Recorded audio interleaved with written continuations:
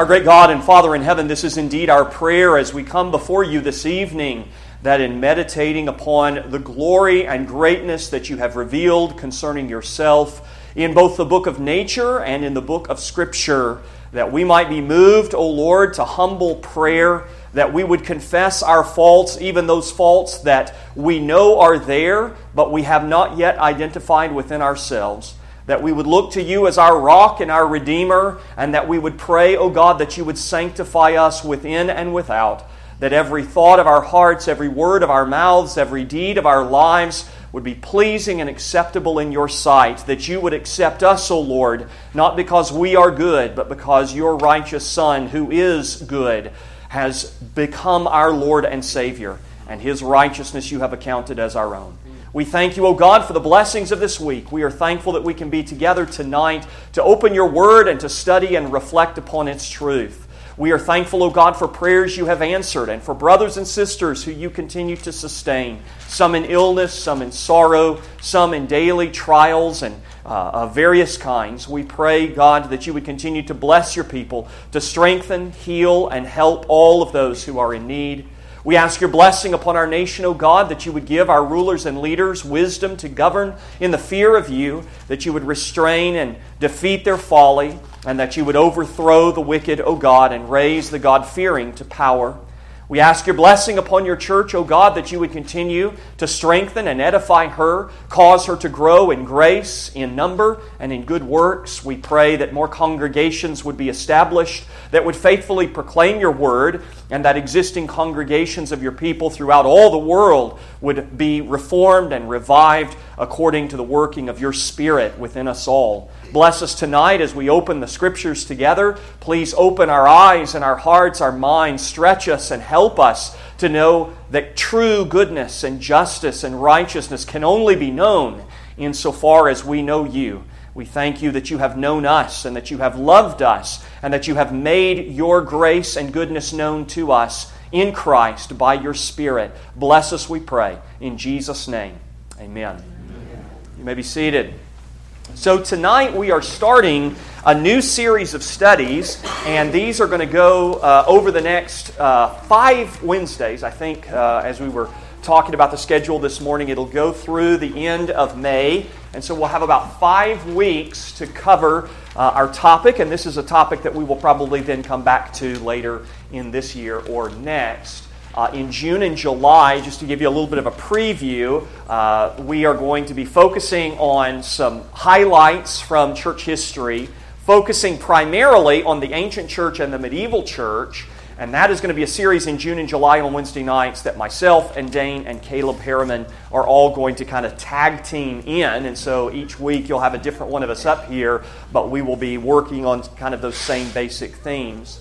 But for this month, I want us to reflect a little bit on Christian ethics. And I want us to talk about what it is and the ways in which we ought to think Christianly about the discipline of ethics. And that is simply the question of morality. What is it that man ought to do? What ought he not to do? What is good? What is evil? What is justice? What is injustice?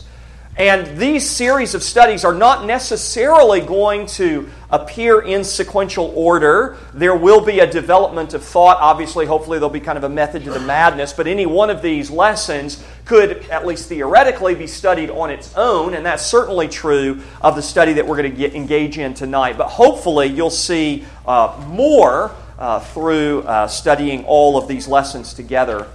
The handout that you have tonight is 1 page, but the PDF that is in your online resource folder, which includes this first page, is actually 15 pages long. So if you want a little more in-depth, you can go there and you can look at that material and study it. It will be kind of an expansion of the ideas that we cover tonight, Lord willing. Before we begin with the material on your study guide, I want to read a portion of 3 verses. So don't even try to turn, because this is going to be very quick, but you could jot these down. I'm going to read a portion of Psalm 100, verse 5, Psalm 145, verse 17, and Psalm 36 and verse 9. So listen carefully as I read. Psalm 100 and verse 5, Yahweh is good. His mercy is everlasting, and His truth endures to all generations. Psalm 145, verse 17. Yahweh is righteous in all His ways, gracious in all His works. And Psalm 36 and verse 9. For with you is the fountain of life. In your light we see light. Those are 3 verses out of many that we could read tonight that would well introduce and summarize our theme. We're going to be talking tonight about what is typically known as the Euthyphro dilemma. This is from one of Plato's dialogues. If you've ever read any Plato, maybe you read this in high school, you might have read it in college, you might never have read it before. Euthyphro in Greek, but we typically call him Euthyphro. Euthyphro is one of Plato's dialogues. It's one of his Socratic dialogues where Plato is relating an experience, a series of events in the life of his teacher Socrates. Euthyphro is one part of 4 dialogues that go together that are leading up to Socrates' execution. And in Euthyphro, Socrates is coming to the court where he will be arraigned on the charges that ultimately lead to his execution later on in the Apology. Euthyphro, which is one of his best-known dialogues, Euthyphro is Plato's presentation of certain ethical questions and the way in which Socrates deals with this. Now, Socrates does not deal definitively with these issues in this dialogue. One of the things, if you've read any of the Socratic dialogues, that you might find frustrating is that Socrates is constantly raising questions. He's never really answering questions, and you might say that might be one of the reasons that they eventually decided to kill him. But Euthyphro, which is a very short dialogue, by the way, when we think about this as a book, this is really just a little pamphlet. Euthyphro, which is not lengthy, it's in the public domain, you can easily find it. Euthyphro is a classic text for the study of ethics. If you ever take a philosophy class, if you ever take a class on ethics in particular, you're almost certainly going to read Euthyphro. And it is the source of what has come to be known as the Euthyphro dilemma, which really questions what is the source and how do we define the concept of what is holy. What is holiness? What is piety? Or by extension, what is goodness? And how do we know? Where does it come from? Is goodness good because it exists in an objective way, or is goodness only good by the assignment of its name? In other words, we have said this is good, and because we have said it is good, therefore it's good. But it could have been bad if we had said something different. The gods have said certain things are right, certain things are wrong, but we could have reversed that. The gods could have said this other thing is wrong and this is right, and it would have been just as true, because the concept of goodness in that case would only be nominal and not actual. And again, we're not going to get into kind of the philosophical weeds here, but if you are familiar with questions of philosophy and later debates about realism and nominalism, the Euthyphro dialogue does kind of anticipate those sorts of questions. But the reason that the Euthyphro dilemma is thorny is because either of the 2 options that Socrates proposes present significant problems. In other words, you find yourself caught on the horns of a dilemma when you don't know how to choose between these 2, and neither one of the choices is really a good option. Now, what I want to do tonight is to offer a basic but comprehensive Christian response to the Euthyphro dilemma. And I want to suggest to you that really Christianity is the only worldview that can answer the Euthyphro dilemma in an effective way. And it does so by appealing to the necessity of divine revelation by a triune God in order for goodness not only to exist, but to be known as goodness and to ultimately be pursued by men. So the Euthyphro dilemma. At the beginning of Euthyphro, Socrates arrives at the court of the chief magistrate in Athens in order to answer charges of impiety, unholiness, right? He's being accused of not being properly religious, and of corrupting the youth in the city of Athens. These are the charges that do lead to his conviction and ultimately to his death. And as he approaches the court, he is greeted by a younger man named Euthyphro, a young man whose self-confidence in his zealous pursuit of justice and whose confidence in his own self-righteousness very quickly becomes evident in the dialogue, and really in quite hilarious ways. Euthyphro, as it turns out, is not there because he is being indicted, but he has come to court in order to indict someone else, in this case, his own father. And when Socrates is a little surprised that Euthyphro has come to bring a charge against his father, he says, "What in the world are you charging him with?" He says, "Well, I'm charging him with murder." Murder? Really? How did we get here? And Euthyphro explains the circumstances in a way that seems to shock Socrates, and certainly had already shocked Euthyphro's family. Let me read you just one part of the dialogue here. Euthyphro is explaining what led to his presence in the court that day. He says, "Now the man who is dead was a poor dependent of mine who worked for us as a field laborer on our farm in Naxos. And one day, in a fit of drunken passion, he, the dead man, got into a quarrel with one of our domestic servants and slew him. My father bound him hand and foot and threw him into a ditch and then sent to Athens to ask of a diviner what he should do with him. Meanwhile, he never attended to him and took no care for him, for he regarded him as a murderer and thought that no great harm would be done even if he did die. Now this was just what happened. For such was the effect of cold and hunger and chains upon him, that before the messenger returned from the diviner, he was dead. And my father and family are angry with me for taking the part of the murderer and prosecuting my father. They say that he did not kill him, and that if he did, the dead man was but a murderer, and I ought not to take any notice, for that a son is impious who prosecutes a father." Which shows, Socrates, how little they know what the gods think about piety and impiety. Now, it's kind of an absurd situation, right? So there are two servants on the family farm, and one of them gets angry and kills the other one. And the father, the head of the estate, the head of the household, he arrests the servant who's committed the murder, and he puts him in the ditch in chains, and then sends word to Athens and says, "What are we supposed to do with this guy?" And in the meantime, while the messenger's gone, the servant dies. And Euthyphro says, "Well, my father is a murderer, and so I'm going to come and denounce him." And the family's saying, "Wait a second, he didn't actually kill him, and even if he had, he was guilty of murder." Like, you seem to have a twisted sense of what is just in this situation. And Euthyphro turns that right back around on his family and says, "You obviously don't know what the gods think about piety and impiety, about what is holy and what is unholy, what is just and what is unjust."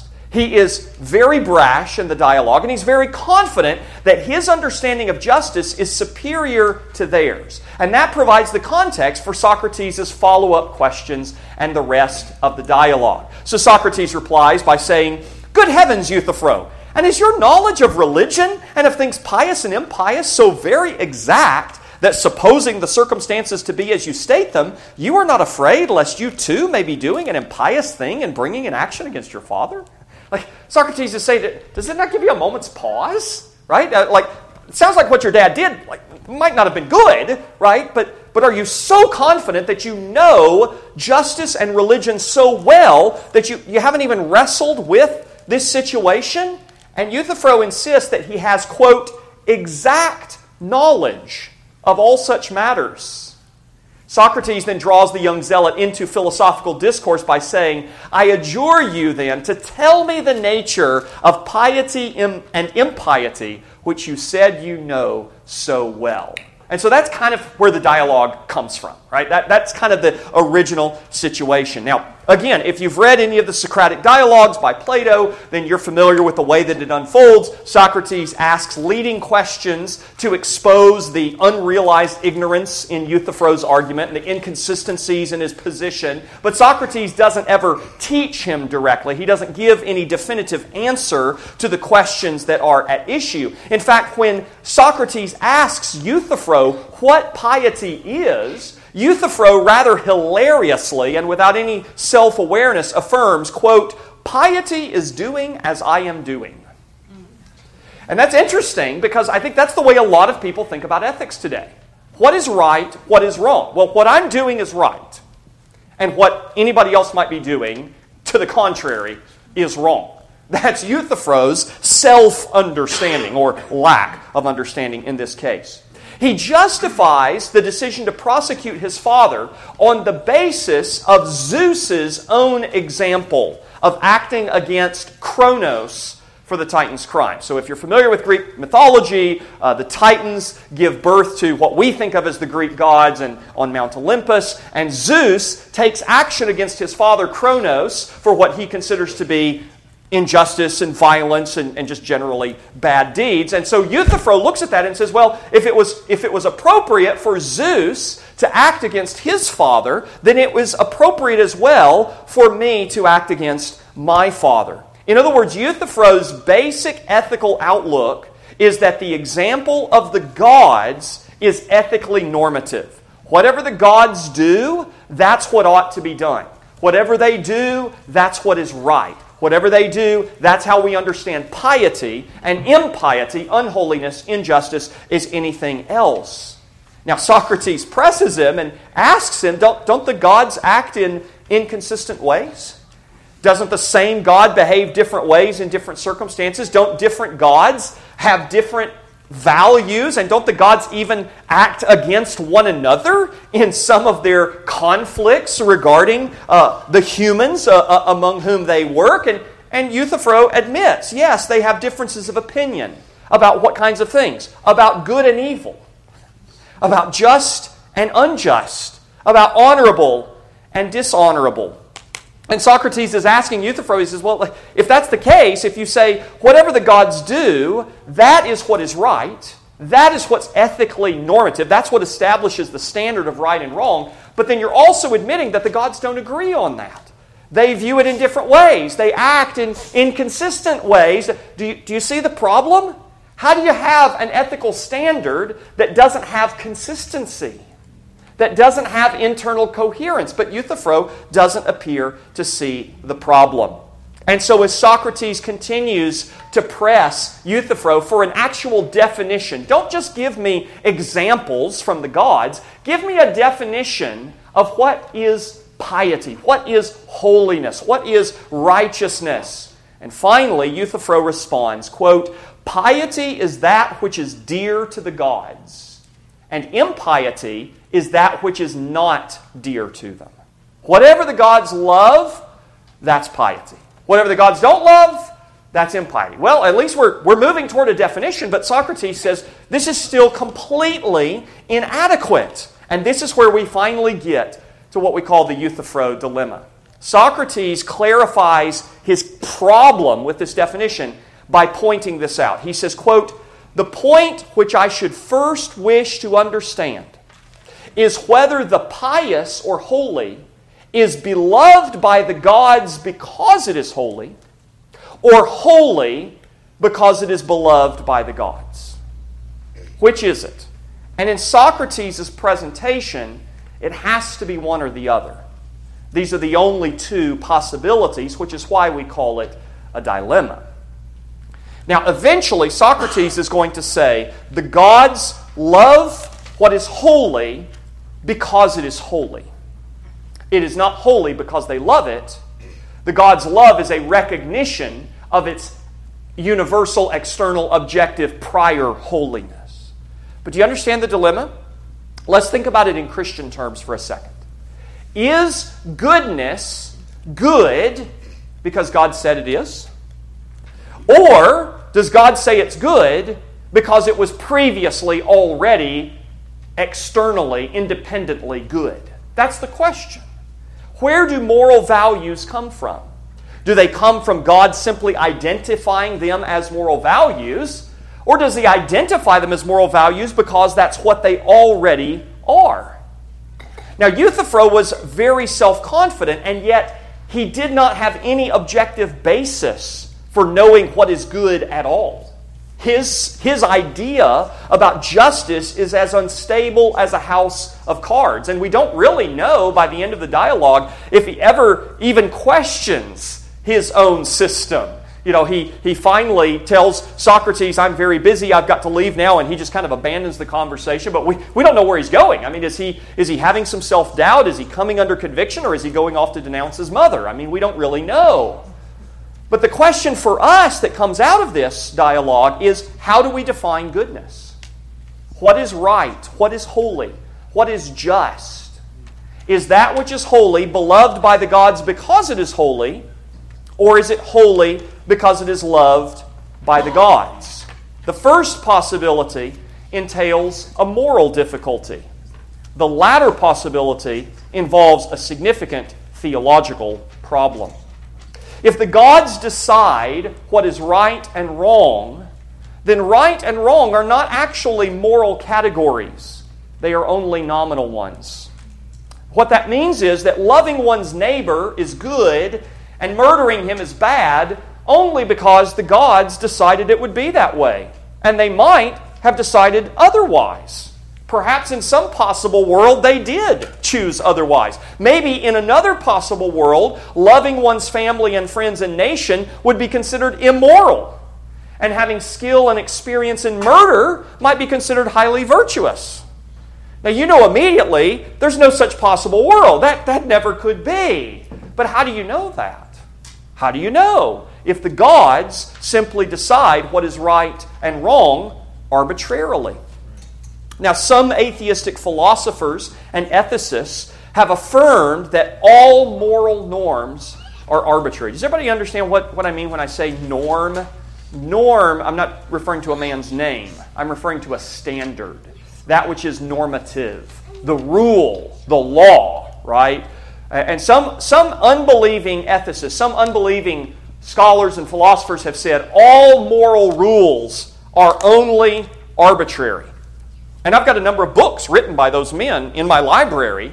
And what's interesting is that they say that very confidently, kind of like Euthyphro had his own confidence about his worldview, but no one really seems to believe it, including the ethicists who say it. What I've observed in these conversations is that it is very easy to claim moral relativism from the safety and security of an ivory tower that is located in the Western world, where you have the benefits by heritage and history of a Judeo-Christian ethic, and your neighbors are not murdering you in the streets and eating you. Right? So it's very easy in our prosperous and largely safe society to pontificate about all moral values are only relative. They're entirely arbitrary. They could be otherwise because there are no universal values. Now, there are many cultural and societal norms that are only relative in their propriety. That is true. I think all of us would admit that. But I want to point out that the quest for what is right and wrong, the quest for moral norms, has always been a search for objective, universal, and transcendent values, including by unbelievers. If right and wrong are relative, then who can condemn racism or rape or serial murder? And yet abolitionists argued that slavery was immoral, including the atheistic abolitionists and Unitarian abolitionists and highly progressive abolitionists that were agitating in the middle of the 19th century leading up to our war between the states. They were arguing that slavery was wrong. But what is wrong if there are no objective and universal values? Think about the debate around abortion in our own generation.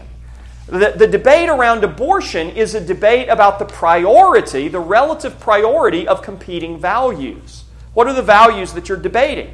The life of the unborn child and the freedom of the mother. And one side prioritizes the life of the child, and the other side prioritizes the freedom of the mother. But do you recognize that that is a debate about which value has higher priority? Which value has transcendence? Which value has supremacy? The debate is not about are there ethical standards, even though some philosophers want to pretend like that's the conversation we're having. Are there really objectively things that are right and wrong? They want to say that that's what the conversation's about, but it's not. So don't get drawn into that. The question is not, do ethical standards exist? The question is, which ethical standards are we going to embrace? Now, what about the other side of the dilemma? If the gods merely approve of the good, that we've been talking about the problem of saying what is good because the gods decided it is, and they just said, and it could have been another way, but this is what they said. It's all kinds of moral problems. Basically, you don't have morality if that's the case. Morality is a myth. But what about the flip side? What if goodness is only recognized as good by the gods because it was independently good, independent of the gods and their recognition? In that case, the gods may concur with moral standards, but they do not determine them. And thus, even the gods are subject to a higher authority, one that is outside of their own being and nature. And that is not only unobjectionable in the context of Greek polytheism, it's actually necessary in that system. Like you have to believe that there is a universal, objective, external standard, because otherwise no one in the Greco-Roman world would know which gods were behaving justly and which were behaving unjustly. Because if you've read any Greek mythology, oh my, the gods are a mess. The gods are behaving in all kinds of grotesque ways, unjust ways. But you wouldn't be able to tell it if they determine what is right and wrong. And so that independence of moral standards apart from the gods is absolutely a necessary feature of Greek polytheism. But if moral norms do exist outside of and apart from the gods, where did they come from? Who established those rules? Are they necessary and inescapable? Are they eternal, like the laws of logic? And if they are, why is there so much disagreement about them? Like you generally, up until recently, didn't have to argue with a person that 2 + 2 = 4, not 5. Or about the law of non-contradiction. I mean, it's axiomatic. You don't need an argument for it. It's self-evidently true. And everybody knows that. But if the moral law exists universally, objectively, eternally, outside of God, outside of any other gods, then where did it come from, and why don't we all recognize it as axiomatic? Clearly we don't. After the decline of Greek paganism and the ascendance of Christianity, this dilemma was restated in Christian terms, and it continues to be a part of the Christian tradition. Many theologians have talked about it throughout the years, and they continue to do so to this very day. But the basic problem is that neither of Socrates' possibilities provides an adequate answer to the source and definition of justice and virtue. Either option that you choose has a host of problems, but fortunately, they are not the only options. Now, for the sake of time tonight, I want to skip over some of the problematic presuppositions. You can look at the fuller notes, or you can look at the handout that you've got for a little bit about that. One of the things that I would suggest just in passing is that if you assume that Plato and Socrates are simply accepting uncritically the polytheism of their day, I would suggest that you might be misreading Plato. That Plato actually seems to be using the dialogue in Euthyphro as a critique of the polytheism in his day. And he is suggesting that another theological system, another theological view is necessary for answering the question. Just briefly, in Plato's larger works, you have his view that the gods, plural, are daimons, right? What we would think of as spirits, but there is a God who stands above all of them and who is the maker of the forms. And so I would suggest that Euthyphro is actually a critique of Greek polytheism, but that takes us a little outside of our topic tonight, so we won't spend time on that. Let me get to a Christian response to the Euthyphro dilemma, and I want to develop this under 3 points that we'll just kind of briefly go through. Christianity made explicit what was imperfectly understood by Plato and was outright denied by ancient polytheism, that being that there is one God who made the universe and all things, one God who established, to whatever degree we agree with this, and I would critique it, but who established the forms, as Plato thought of them, to which all other things correspond, and in relation to whom all other spiritual beings are only creatures, not gods. In other words, there is one supreme God, and he's not Zeus, and he's not Kronos, he's not Poseidon, he's not Hades, he's not any of those demons. He is the maker of all. The unity of the true God is a necessary precondition for any consistent relationship between the character and conduct of the divine being and the moral duties of mankind. One of the reasons that you can't look to the gods in Greek polytheism for guidance in ethics is that there are so many different gods who have so many different values and who behave in so many different contradictory ways. Whereas Christianity comes along and says, no, there's one God, and He is always consistent with Himself. There is one God who is united in His being. He is who He is. He is what He is all the time. All the time. And in every way. For example, in Exodus chapter 3, verses 14 and 15, most of these passages I'm going to just refer to, but I've given you the references so that you can look them up later on your own. In Exodus 3, at the burning bush, Yahweh says to Moses, I am that I am. So what does that mean? It means that Yahweh is who He is and is always who He is. He is not only eternal, He is consistent. He doesn't change. He was not one kind of God in the past and a different kind of God in the future. He does not have one value system at one point in history and another value system at another. He is who He is, and He is unchanging.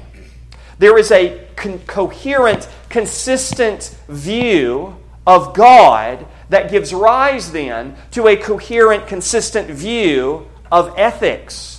Because we look to God, ultimately, to establish what is right and wrong. God's unity in this way is associated with His immutability, which is the fancy theological word for the fact that God is unchanging. He's unchanging and He's unchangeable. God cannot learn. God cannot grow. God cannot love you more. He cannot hate sin any more than He already does, because He already expresses those attributes to a maximal degree.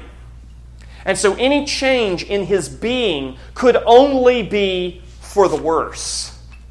In other words, if He were to change in any way, even if you posited the idea that He's changing in a good way, it would diminish His greatness right now. He can't be all-powerful right now if it's possible for Him to gain more power later. He can't be all-knowing now if it's possible for Him to learn more later. God's unchangeable nature is derived from His unity and simplicity, because unlike the gods of Greek polytheism, God is one. He is one, and that doesn't just mean He's one being, although that's also true. It means that one being is not composed of any parts. This is important. I am one person. I am one being. I have one human nature. But I am a being that is composite in His nature. I have brown hair right now. I had blonde hair when I was a little boy. I might have no hair when I'm an old man. I have 2 arms and 2 legs, but you could cut off any or all of those, and you wouldn't change me. You wouldn't change who I am. But you could change all kinds of things about me. God does not have parts in that way. When we think about God's attributes, we're not supposed to think about separate properties. We're supposed to think about separate aspects of the one being of God. The analogy we've used a bunch of times here is looking at a gemstone. You take a gemstone, you hold it up to the light, and you turn it. And what do you see? Different angles, different colors, all kinds of different facets of the gem. But what are you looking at? You're looking at one thing. You're not looking at different parts. You're looking at one thing, the gem. And in the same way, when we look at God's attributes, we're not looking at different parts of God. We are looking at God. His attributes are one because He is one. Now, Christianity does admit that the world and its inhabitants do change, and that God's responses to them appear to change in relation to faith and disobedience and things of that nature. So you see God repenting or relenting at different times. He'll threaten judgment, and then He will change His mind. Or He will determine to bless, and then He will change His mind and instead curse. And you say, well, God is changing there. No. What's happening is the world is changing in relation to God. God is like the sun. He is unmoving. But we move in relation to the sun, and consequently we have periods of light and periods of darkness. And so as man moves in relation to God, he experiences God's love, God's favor, God's hate, God's judgment. But it's not God changing, but rather man changing in relation to Him. Now, Socrates does not argue that it is inappropriate to associate what the gods love with what is holy and right and good. We would admit God loves what is holy and right and good. But Socrates simply points out that there is no rational basis for that kind of connection given Euthyphro's theology and worldview. In a world where multiple gods exist, who do not agree in their character, who do not agree in their conduct, there's no way to know what is holy simply by studying what the gods love. You would have to ask which gods, or on what day, because what virtue they prefer might change.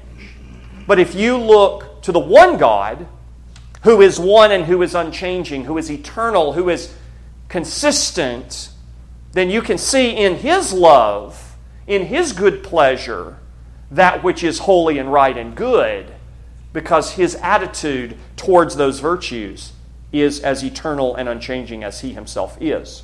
Secondly, the righteousness of God. Christianity recognizes that God is the eternal source and definition of truth, goodness, and beauty. Think about a few passages that you know. 1 John 1 and verse 5, God is light, and in Him is no darkness at all. 1 John 1, 7, we are to walk in the light. How? 1 John 2, verses 3 to 6, by keeping His commandments. What does that mean? If God is light, and we walk in the light by doing His will, it means His commands are an expression of His own character and nature. It's not as if God is over here and then He has commanded something separate from Himself, unrelated to His being, and those are the rules we are to follow. God's moral commandments are an expression of Himself. And that is why throughout the Bible, most memorably in Leviticus 19 and verse 2, the Lord says, "Be holy, for I, Yahweh your God, am holy."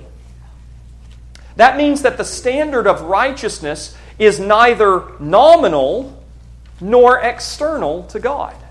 Do you understand? So we've just ruled out both of the options that Socrates proposes in his conversation with Euthyphro. He said, well, is what is holy loved by the gods because it's holy, or is it holy because it's loved by the gods? Which is it? And the answer is neither. Neither. And in another way, both. Because yes, God loves that which is holy, obviously. And yes, there's a sense in which God defines that which is holy by His Word. And yet it's neither nominal and arbitrary, nor is it external to God and independent of His being. Because that which is holy is loved by God because it is an expression and revelation and application of God's own nature. Righteousness cannot be other than what it is because God cannot be other than who He is. Being omnipotent doesn't mean that God is capable of doing anything. He cannot make a square circle. He cannot make a married bachelor. His actions are constrained by His character. The Bible says He is holy, righteous, and good, and He cannot be otherwise. God does not have the ability to be unholy. Do you understand that? So when you say God's all-powerful, God can do anything. Yes, within the constraints of His character and His nature, that's true. But He can't lie. He can't fail. He cannot be tempted by moral evil. He cannot tempt anyone to do wickedness. He cannot change. Standards of right and wrong are not arbitrary. They are determined by God's own character revealed in the moral law. And that means there is no possible world where we have kind of the photo negative of the Ten Commandments, and this is now the moral law in that possible world. Thou shalt murder. Thou shalt commit adultery. Thou shalt steal. Thou shalt bear false witness. There's no possible world where that is, because the moral law is simply one part of the revelation of God. The heavens above declare the glory of our God, and so too does the law of God. It declares His glory, His righteousness, and those are the commands that we are to walk in. The moral law is not outside of God. It's not prior to God. It's not superior to God in any way. It is simply a manifestation of His holiness and justice. And so while, yes, it is true, the Lord approves of His law, it is not in the sense of acknowledging something apart from Himself or outside of His control. And to make this point, let me use this illustration. God does not approve of His law in the way that a visitor to a museum sees a piece of art and admires it. God doesn't come to the museum and look at the moral law and say, wow, it's really beautiful. It's really great. Very holy, very righteous. I like that. That's not what God's doing. Instead, the moral law is what God sees when He looks in a mirror. And He approves of what He sees. Because the moral law is a mirror. That's what James says. Showing us ourselves and showing us the holiness of God. You see, this is the fascinating thing. This is true of the law, and it's true of the Logos, Jesus, the Christ. Because what do you see when you look at Jesus and when you look at the law? Well, you see your unholiness in comparison to the law and the Lord, and you also see the Lord's righteousness. Isn't that interesting? The law is a mirror. And so when God looks in the mirror, He approves of what He sees because He sees His own righteousness. How can God's personal righteousness be an eternal standard of holiness, goodness, and truth when much of the moral law is social in its context and application? Now, this is a question that may or may not have occurred to you, but it's one I want to deal with very quickly. So much of God's moral law is social in its context, social in its outworking. And you say, how then can that be eternal if the one God in eternity, prior to creation, already has this righteous character? And you're saying that's just applied in the moral law, but God's all alone in eternity past, right? Well, the doctrine of the Trinity is what answers this. The Father, Son, and Holy Spirit exist in eternal love and perfect fellowship. Remember, creation is not a necessary act. It's gratuitous. God didn't have to make anyone or anything. He didn't make us because He needed someone to love. He already existed in perfect love, perfect fellowship within the triune relationship. And so creation manifests God's power, wisdom, glory, goodness, but it's sheer grace, not necessity. And the moral law manifests God's love and justice and goodness within the triune relationship to which we are now invited in union with the Son. That's why Jesus in the high priestly prayer prays about, I pray that they may be one as you, Father, are in me and I in you, that they also may be one in us. Or in John 14, when Jesus says, if anyone loves me, my Father will also love him and come and we will make our abode with him. Christians are being drawn into the triune love of God, Father, Son, and Holy Spirit. But that love pre-exists creation. Goodness is originally and most basically personal. Goodness is originally and most basically personal. It's not a thing. It's a person, the triune God, whom we love. It is God's character. It's His consistency that ultimately defines what is right, what is holy, what is good. Moral values are as stable and eternal as the Lord, who in revealing them has revealed Himself. That's not necessarily true of every part of what God has commanded of men. There are all kinds of ceremonial laws. There are all kinds of particular, to one individual at a particular time and place, commands that God gives. We're not talking about that. We're talking about God's moral law. The eternal, unchanging law is eternal and unchanging because God is eternal and unchanging, and the law is a manifestation of Him. And then third, the revelation of God and this question. The Euthyphro dilemma is not only a question about ethics, it is a matter of epistemology, which is a fancy philosophical word for talking about how do we know what we know. What is holy? What is good? What is just? What should a person do? And more fundamentally, how can a person know what he ought to do? In the dialogue, we find out that Euthyphro has no cogent answer for that question. He thinks he knows what is right, and he says, what I'm doing is right, but he has no way of justifying it. And there is no way to justify it given his context of ancient polytheistic paganism. But we are supposed to be able to answer that question. We are supposed to have a revelational epistemology. In other words, we know what we know because God has made it known. We know what we know because God has revealed Himself. We have received the Word of God. Not just a word about God, not just a word from God, but the very Word of God, the God-breathed Word written down. God, as the maker of heaven and earth, has given all human beings, in fact, awareness of moral categories and a basic understanding of obligation. Man knows what is good and right and true because there is a God and He has spoken to them. So let's unpack that for just the last few minutes under a couple of headings. Natural revelation and special revelation. Natural revelation refers to what God has made known concerning Himself through the works of creation and providence. The Bible says that all men know God. Romans chapter 1. God has made Himself known to them. Since the creation of the world, His invisible attributes are clearly seen, being understood by the things that are made, even His eternal power and Godhead, so that they are without excuse. Everybody knows that there is a God. He might have convinced himself that there's not. I'm not suggesting that every unbeliever is self-consciously dishonest. I'm not suggesting that. I am suggesting that the Bible says he knows there is a God.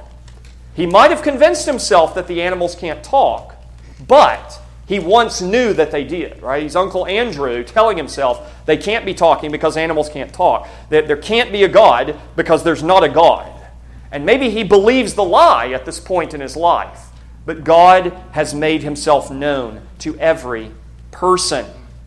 Romans chapter 1 describes sinful man suppressing the truth that God is real and that He holds men accountable for knowing what is right. They suppress the truth by their sin, by their unrighteousness. In other words, unbelief is not the result of ignorance. It is an act of idolatry and immorality. It is resistance to the truth that is known but denied.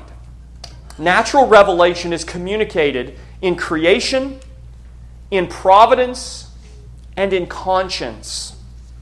The heavens declare the glory of God. The firmament shows His handiwork. The world that we live in, the design, the operation, all demonstrates the power of the Creator. Beyond that, we see in the outworking of natural laws, so to speak, and in human history, certain patterns, certain truths, which reveal God's existence and His ongoing governance. If God's governance was not consistent, it would not be predictable. If it was not predictable, you would not have any scientific discipline that you know today.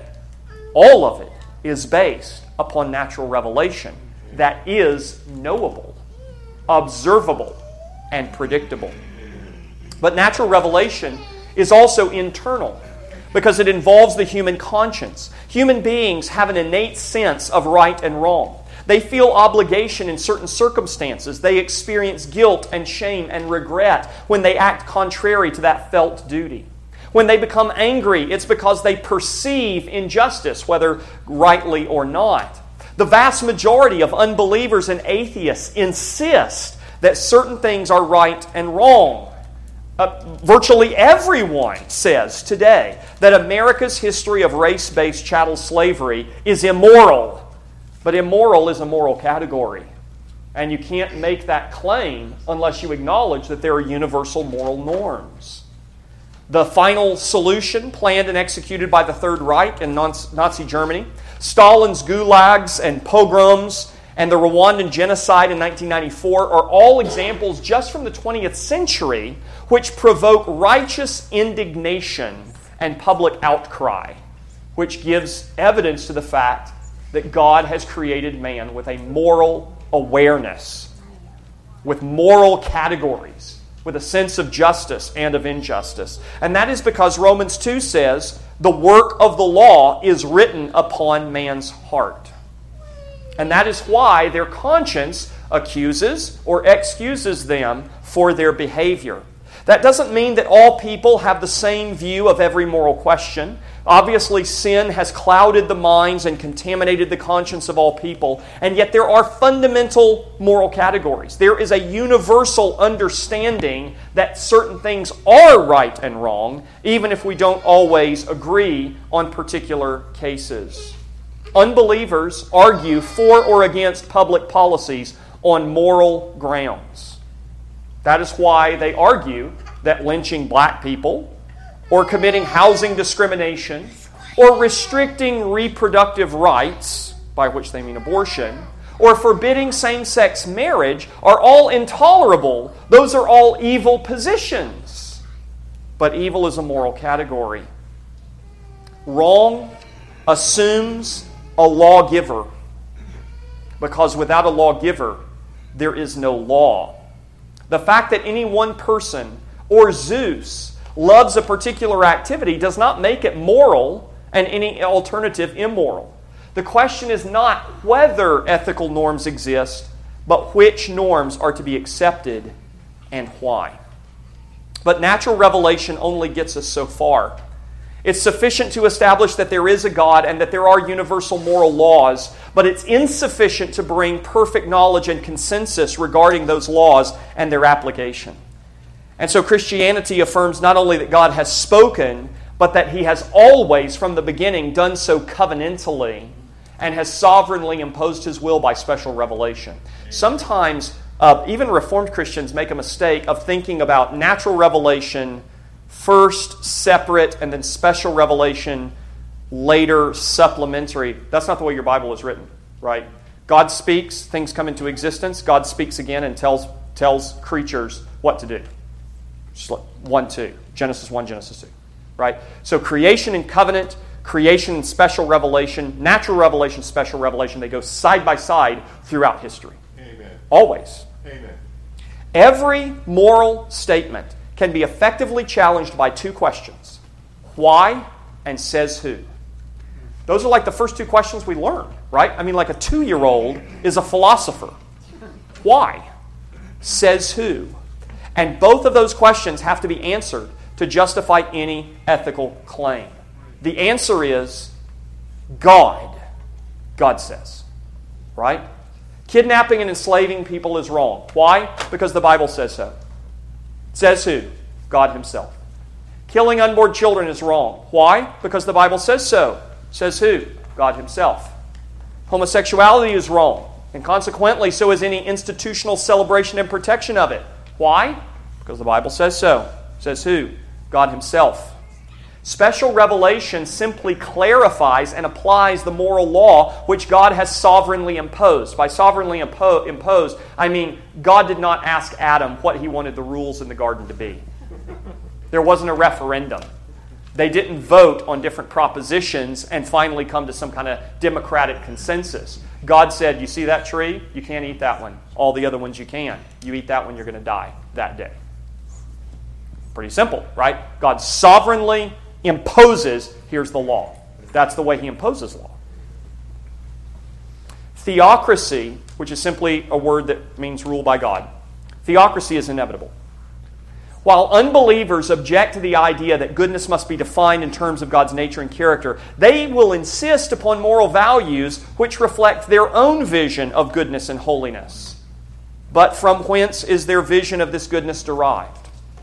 The question is not whether, but which.